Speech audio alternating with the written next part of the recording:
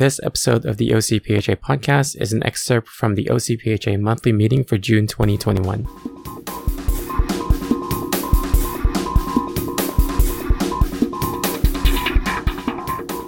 Most of us don't know too much about that. And also, Tony just happens to be in line to get an award or get recognition in a couple weeks in WPE.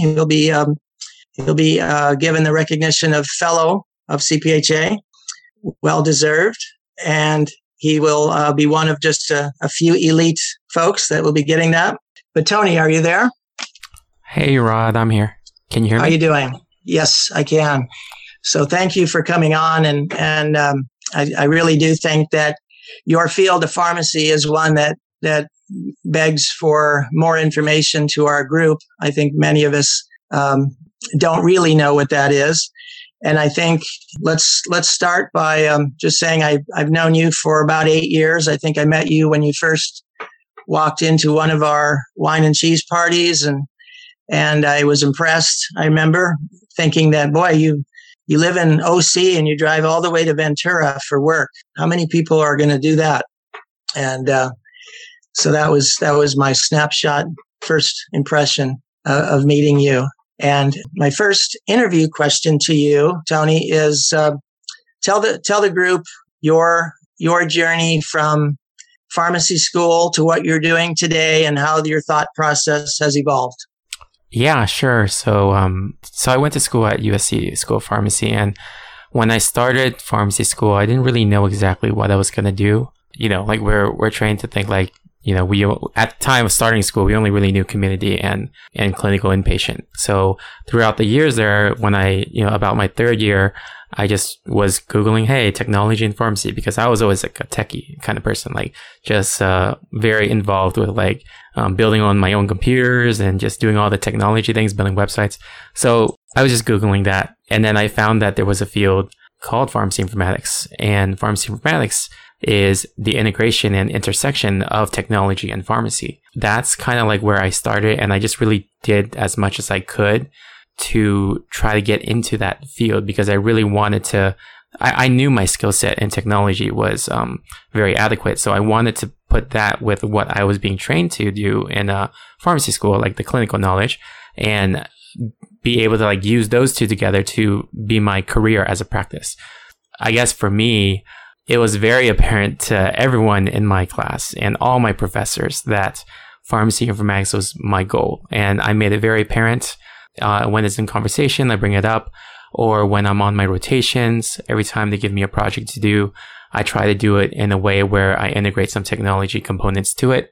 So it really put like that idea in everybody's head that that's where I wanted to go. And then like when I graduated, then an opportunity came about in Ventura County, which you did allude to earlier.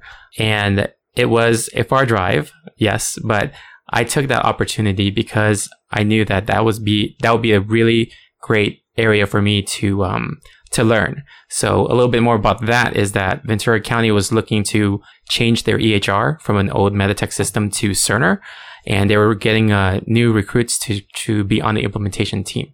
It was through like speaking with one of the director of pharmacy's colleagues, which happened to be my preceptor over at USC.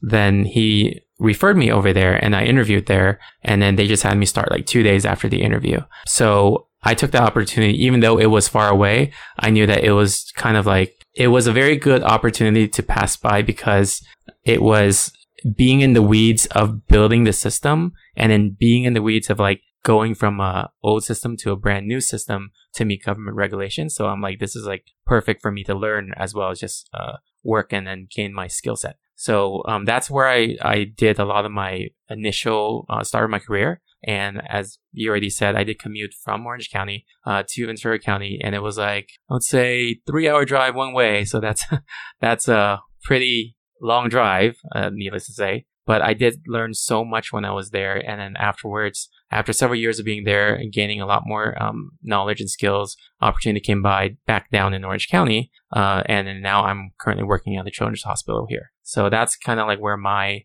career kind of drove me to. So that's a great example of what you just said about, nowadays, especially the the jobs don't come to you always. You have to sometimes go to where the jobs are to establish yourself, get your foot in, and then good things happen after that. And here you are now working close to home. So in the whole informatics industry, and I'm sure you talk to people doing the job in other facilities, what are some interesting things that are happening right now? I think one of the biggest things that people are talking about, it's not technically informatics, but it does deal with technology and pharmacy, is the rise of artificial intelligence and machine learning, and then how that is potentially, I think people are scared that it's going to drive jobs away from pharmacists. It's a valid concern. I do think that it is a valid concern. However, one thing to keep in mind is that artificial intelligence in the healthcare setting is still way, way, way behind when compared to it being used in every other setting. So first of all, it's a very long time for that to even be something of a concern. Secondly, because it's in its infancy state right now, pharmacists actually have the opportunity to be at the table to kind of drive the conversation of artificial intelligence and not make it replace our roles, but more of augment our roles. So artificial intelligence can be used in great ways in clinical decision support, where they kind of help provide recommendations or, remind the users to kind of look at some things that they missed. Or it can be used for if a pharmacist wants to apply an algorithm that they don't have the time to do, that they want to look at to see predictive analytics on maybe this patient might develop some kind of a condition in the future and they want to prep for that. And if we have something advanced enough, that's going to elevate the practice of a pharmacist, not necessarily get rid of the pharmacist, because we still have to have that human making those decisions. So I think that's one of the really interesting things that people are talking about right now. And they've been talking about that for many years, and it's been many years later, and it's still kind of in an infancy right now. So I think it's important that pharmacists do try to be at the table for those discussions so that we can drive that process. Very good. So looking at all of us on the call that might entertain the thought of going that direction with our careers, either new grads or existing pharmacists who are looking to change careers, what advice would you give? Yeah, I do get this question a lot. There's 4 things I really talk about when someone asks me about this. Is the first thing you kind of always hear is networking, but don't just connect with people and just do networking just to network, right? You have to really show that you are truly interested in learning what other people are doing. And it's also better to kind of think of it as a two-way relationship. So, people message people on LinkedIn all the time. But when you're reaching out to someone and you send them a message and you just say oh, I want to learn what you do, you can do that, but then you might not get a response because it's not showing that it's a two-way relationship. And I do recommend people that if you do reach out to people that way, try to show that you're putting in the work to give value back to them. For example, if you're really interested, you can say that you want to volunteer your time to help the person that you're communicating with on some sort of project or something like that. And you'll probably get a better chance of making a real connection rather than just having a one-time discussion. And then speaking about one-time discussions and relationships, you should always try to find a mentor that's in that space. It's really important to find someone that's in the field so you can really understand what their day-to-day is. So people can hear pharmacy informatics, it's a great new thing. It's pretty much a buzzword. It just sounds cool as a job, but you really have to ask yourself, is this really something you want to do? And it's really hard to know that unless you have a mentor who's already in the field, and then they can provide some of that insight.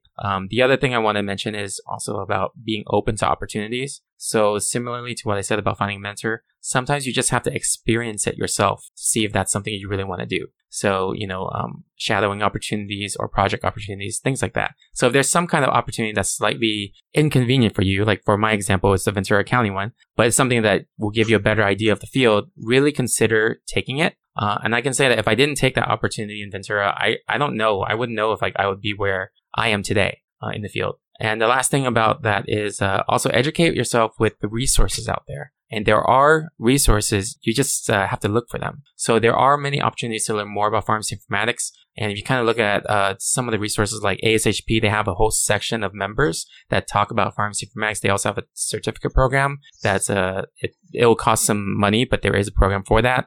There's also the Health Information Management Systems Society.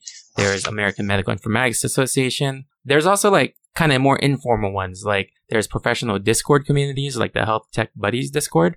There's also something that I've worked on with my colleagues from the Pharmacy Informatics Academy, where it's like an introduction to pharmacy informatics, but it's completely free. It's just very basic, and it's just out there because we want people to know about it. And then they need to make the decision themselves if that's something that they really want to do. But it's hard to make those decisions if you don't look at what the resources are out there. So yeah, those are just some of the recommendations I have for people who are interested in the field.